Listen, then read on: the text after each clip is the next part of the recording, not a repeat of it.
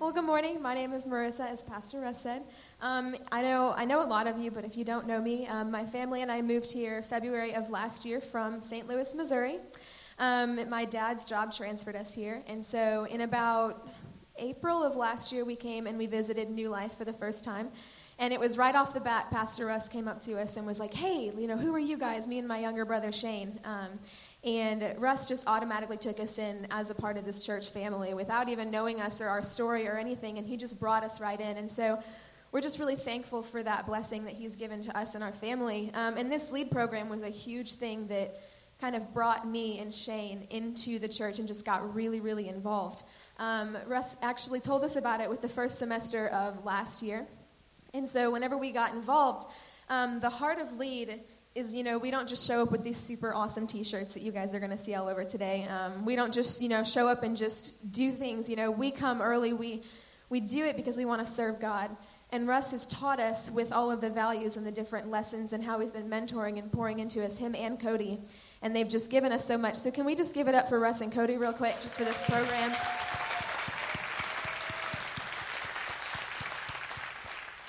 You guys are going to see some really awesome stuff this morning. We've already seen Sarah up here dancing, and she did amazing. And you saw Ashton and Jason up here giving their testimonies. I've actually gotten to know Ashton and Jason a little bit over the past couple of months. They're really good friends with my little brother. And it's amazing how much I've seen God do in them since we've been at this church. And I truly believe that that's because of the influence that the members of this church and our pastors and our leaders have brought into it to help us reach for God just like that. So this morning, it was kind of funny that Jason shared a verse in Job because I'm actually going to be in the book of Job. So if you want to pull out your Bibles real quick, it's Job chapter 1, verse 1 through 3, and then 6 through 12. It says, in the land of Uz, there lived a man whose name was Job. This man was blameless and upright. He feared God, and he shunned evil. He had 7 sons, 3 daughters, and he owned 7,000 sheep, 3,000 camels, 500 yoke of oxen, and 500 donkeys, and had a large number of servants. So basically, this guy is loaded, okay? He's got a full, tons and tons of animals, huge family. And so basically, God has totally blessed this man. We can go on to the next page. It says, one day, the angels came to present themselves before the Lord, and Satan also came with them. So here we find ourselves in an encounter with God and with Satan.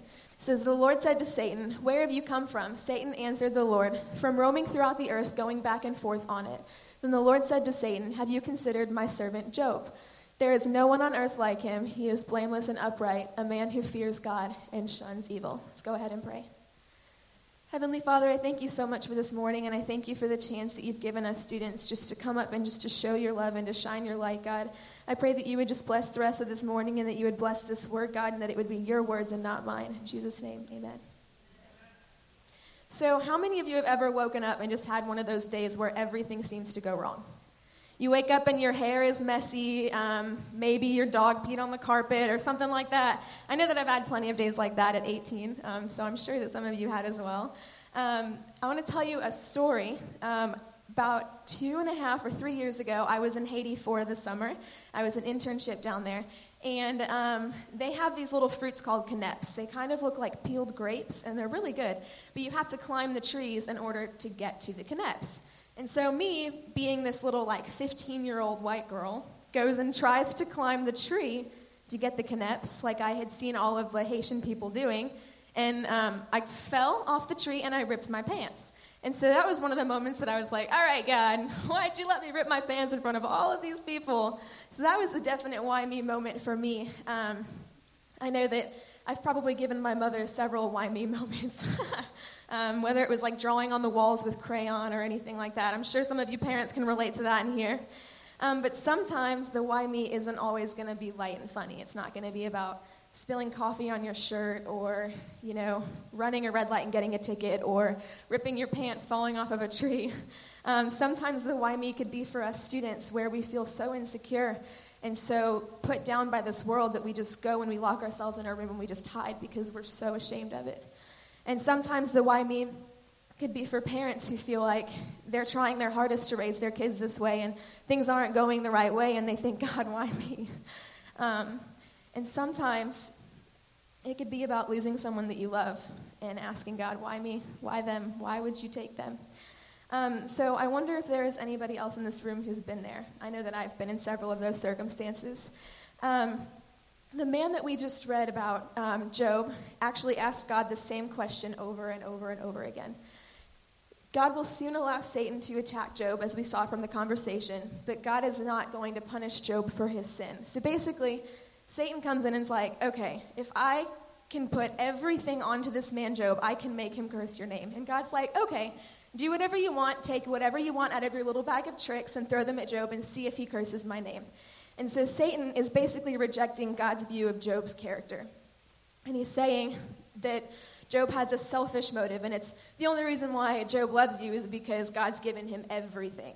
And so that's the way that Satan was kind of taunting and almost daring God. And so God says, you know what? Stretch out your hand and strike everything that he has, and he will surely curse your face, is what Satan says to God. And God's like, all right, go ahead. Let's try it. And so one question that we can ask this morning is that, does Job really only love God for selfish reasons? Sometimes we can find ourselves in that situation. Do we only love God for selfish reasons? You know, maybe you've got really good finances, a great family, good kids, and everything's going perfectly, and we're like, oh, God, you're amazing. And then everything falls apart, and you're like, all right, God, where are you? And I think that's a really relevant question for this morning. So Satan begins to throw everything at Job left and right. He takes away all of his family, all of his animals, and all of his servants, and just wipes everything from him. But the crazy thing is that even after doing that, and even taking Job's health, Job still responds to God by worshiping. It says in Job 1, verse 20 through 22, that he got down on his knees and he worshiped God. I don't know about you, but if Satan took away my family and my friends, I would not just start worshiping. I'd be throwing a tantrum like a toddler in a grocery store. And so in all of this, Job did not sin with his lips, not once. And I think that's a really, really amazing thing. The first point today is that it is okay to ask questions. It's understood that we as humans ask a lot of questions. You know, if you're sitting in math class and you don't understand something, then you raise your hand. And the teachers always say the only stupid question is the one not asked, right? We've all heard that saying. Well, it kind of goes that way with God as well, because God is open to our questions and he wants to hear them, and he encourages our questions. Job asks why numerous times, and not once does God get angry with him for doing so. And so sometimes we might think, all right, we're asking too many questions. But Job wasn't the only one in the Bible to ask why. King David wrestled with his questions too. He was a hero and he was a warrior. And in Psalm 13, he said, "How long, O Lord, will you forget me forever? How long will you hide your face from me?" And even Jesus asked about suffering whenever he was wrestling with the internal agony before his crucifixion. So I think that if those two amazing men in the Bible and people that we can look up to can ask questions, then it's okay for us to ask questions too. And so here's a question that I would like to ask you. Are you going to let the questions that you have for God drive you away from him or towards him? I'm going to say that again. Are you going to let your questions drive you away from God or towards him? I was with Russ a couple months ago, and I was, just filling him in on some things that was going on in my life, and he asked me that same question, and I was like, man, that's a smack in the face. So I can even relate to that. And I think the wonderful thing is that just knowing that maybe not all of our questions are going to be answered right now, because there's not enough answers on this side of eternity to know everything, And so the wonderful thing and the beauty of that is that we can just understand that Jesus is our source of truth. And so even if our questions aren't answered, he is the truth and he is the way and he is the life. The second point is that God can use bad circumstances to accomplish good things. So I know that whenever I found out that I was leaving Missouri in the middle of my junior year of high school and I was moving to Georgia, I was not happy. I saw it as my world was coming to an end. I was like, Mom, you're ruining my life. How many of you have heard that one before? And so that was really hard for me whenever I came here. It kind of put me at an all-time low, not only in my personality and my self-esteem, but in my walk with Christ. I didn't really understand why God was taking us here, because I had a really, really awesome group of girls with a Bible study and a really good school, really good friends, and it was just, I thought it was like the perfect life. But now here I am, and I see all of those things that I had at my old church and more. And I can see through Pastor Russ and through Pastor Allen and through Cody and through all of the leaders that have poured into me and just given me the spirit of this I would not have gotten up on this platform at my old church to try and speak like this. And so that is God in himself. And so the thing with this story is that blessings aren't necessarily related to the sin in our lives. And so Job, as he says, was a blameless and he was an upright man. And so God does not punish us for our sins, although sometimes he can let us experience the result of them. Because even though God is all-knowing and he is all-powerful and he has our lives written out on a piece of paper and he knows exactly where we're going and what we're going to do, we still have the gift of free will. And God gives us the chance to make mistakes and to make those mistakes and just understand what kind of things can come from them. And our third point today is that choosing to trust even when it hurts may not change your pain, but it can change your perspective. That's a question that... Yeah, that one hits. We have to learn to trust the only being in all of creation that remains in control above all evil and all suffering. So choosing to trust, even when it hurts, may not change your pain, but it can change your perspective. So what we need to do today is we need to place our lives in the hands of the one who can protect us and who can save us and who can heal us. Because we might run towards things that we think can heal us, but the only healer is God. No matter what we think, no matter what we feel. And the thing that I love is that nothing about our circumstances can change the nature of God. Hebrews 13 verse 8 says that Jesus Christ is the same yesterday and today and forever. Let's say that all together. Jesus Christ is the same yesterday and today and forever. That's so good. Let's say it one more time. Jesus Christ is the same yesterday and today and forever. Even whenever everything in our world seems to change and seems to shift, God remains the same. Even whenever you get a flat tire on the way to work and you're late and you spill coffee and you get a ticket, God still remains the same. And this hits home for me in a really, really unique way. I want to get really real and really transparent with you guys for just a second, if that's okay. Whenever we lived back in Missouri, we moved there whenever I was 4, so I've lived in 3 different states. But obviously I don't remember the first state because I was only 4 whenever we moved. But whenever we moved to Missouri, the first church that we went to was called Destiny Church. And we went there from whenever I was about 5 until about 11. And so we became really involved with the church, and it was our church family. And there was one family in particular that we got really... I wouldn't say that we were super, super close to them, but the family was like leaders within the kids' ministry and within the church, and so everybody knew who they were, and they knew the family, and they knew, everything that they did. The wife, it's the Coleman family. You might have heard about it on the news. It was really big back in Missouri. I don't really know how far it reached out, but Sherry Coleman she was like an actress and did dramas and things like you saw Sarah do, and like what you're going to see later on in the service. And she was always a part of the service, and she was kind of like a leader and a mentor to me and some of the other younger girls within that church. And she had 2 sons, Gavin and Garrett. Gavin was my age at the time, and Garrett was Shane, my little brother's age. So on May 5th of 2009, they were killed in their home in Illinois, which is about 30 minutes from our old church. It was like right between Missouri and Illinois. And it sounds bad, hearing that the wife and the 2 kids were killed, but it gets even worse whenever you realize that it was the husband who did it. And so this man that we had seen at church, he was a bodyguard. He was the head bodyguard for Joyce Meyer. Do you all know who Joyce Meyer is? He was the head bodyguard for Joyce Meyer Ministries, and he had sent threat emails from his computer and just all of these things to the family until he ended up just losing it and just taking the life of his kids and his wife. And so that was something for me. I mean, if it was, it's 2016, so it was 7 years ago. I was 11 years old whenever this happened, and I didn't understand, I see on the news, I can remember exactly the moment that my mom told me.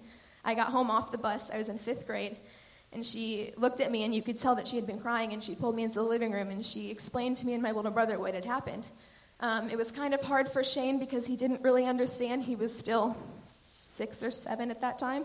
And so he didn't really understand at all what was going on. But for me, I knew enough of what had happened to know that it hit me. So even at 11 years old, whenever this family was taken, I was like, God, why them? Why would you let Chris take the life of his wife and his 2 kids? Why would you take that family? And it was something that I struggled with for a really, really long time. I began to struggle with unforgiveness, and I held that in my heart. And something that Pastor Russ said a couple months ago in a message that was amazing, he said that unforgiveness is a poison, but it's not a poison for the person who's holding the it is a poison for the person who's holding the unforgiveness, but the person who is being held the grudge against doesn't even know what's going on.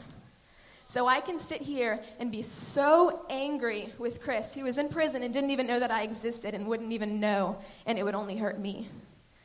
And so that was just a huge thing that I struggled with as a young girl growing up. And the same trip, whenever I ripped my pants in Haiti, one of the ladies came up to me whenever we were worshiping on the roof one night, and she was like, Marissa, I feel like you're struggling with unforgiveness. And I was like, how do you know that? God, is that you? And so she just began to take me, and she prayed for me, and she was like, I can feel it. And she knew the family too, so whenever I kind of explained why I was struggling with it, she was able to relate to it a little bit more because she knew the family and she knew the circumstance as well.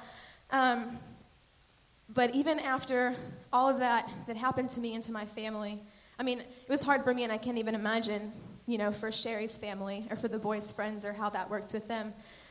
So even in that, God was able to take that unforgiveness out of my heart, and he was able to heal me. And now I can have the courage to stand up and talk about it as a story of healing and to use their legacy for good instead of just sitting here and saying, oh my goodness, why would that happen? So at the end of the book of Job, God restores everything, and he gives him back more. He gives him many kids back, a ton of animals, more servants, and he just totally blesses and multiplies everything in Job's life after taking everything away. And so sometimes we as humans seem to think that we're sitting around and we're waiting on God, and we're wondering, God, why aren't you here? Why can't I hear you? Why can't I feel your presence? But the truth is that sometimes God is waiting on us, and there's something that we're holding in between him and us so that he cannot restore us. And the Bible says that if we draw near to God, he will draw near to us. I know that's a really popular phrase. I see it on mugs all the time at Walmart and places. That God worked his greatest of triumphs through what appeared to be his greatest loss. We've all been to church. Obviously, we're all here right now. We're all familiar with the story of the crucifixion of Jesus Christ. And that was God's greatest triumph. But from what our eyes and from other people, they would see it as the greatest loss. But through God giving his son and putting him on that cross for our sins and for our transgressions, he is able to reach millions and millions and millions and millions of people because of that. And so sometimes what we see might not be what really is. And so if we wake up one morning and we find out that we lost a family member or we lost a friend and we think that the world is coming to an end, there's something that God is going to do through that pain. And he's going to, it's still going to hurt. I'm not going to stand up here and tell you that just because God is there, it's not going to hurt, because it will. I've dealt with that firsthand. But the beauty of it all is that he sent his only son to die on us for the cross, and by doing that, he saved all of us. Without that gift, if I didn't have Jesus, I don't know if I would be here right now. I don't know if I would be able to be up here talking without Jesus Christ.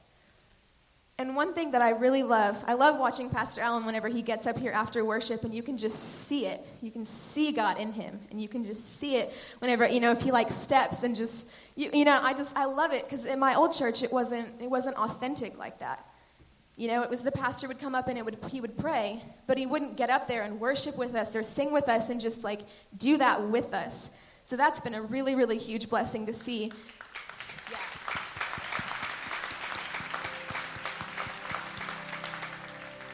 And the thing that I love is that our Creator entered this world to suffer with us. Everybody say, with us. He is able to heal and walk with us. God didn't send some perfect angel who just sat away and didn't do anything on earth. He sent somebody who walked through the pain and dealt with the heartbreak and everything that we deal with nowadays so that he can relate to us and so that he can heal and so that he can restore us. And the beauty of it all is that the cross stands strong no matter what pain we're dealing with. No matter what happens in our lives, no matter what we think, whether we think our world is going to come to an end or, Mom, you're ruining my life, the cross stands strong no matter what the pain is. God is waiting for us with open arms. And so this morning, I know I'm challenging myself because, I'm working on doing devotionals. I'm working on all of these things. But the thing that I want to challenge with you guys this morning is that all we have to do is dive into his love and start running towards him. And if we get up and we start running towards him and we run for him, then he's going to run right back at us with open arms. Let's go ahead and pray this morning. God, we're here today in your presence. We're just all in awe of everything that you've done for us and everything that you're going to do. God, I thank you so much for this opportunity that we have every Sunday to get together in this house with our church family, God. And I thank you for the worship team and for the pastors and for the staff on this church, God. And I pray that you would just bless them abundantly. God, you see them as servants. You see them as the hands and feet of your Son, Jesus Christ. And I pray that you would just bless this morning, God, that you would bless the rest of this service, and that you would just help us open up and be able to run at you with open arms. In Jesus' name, amen.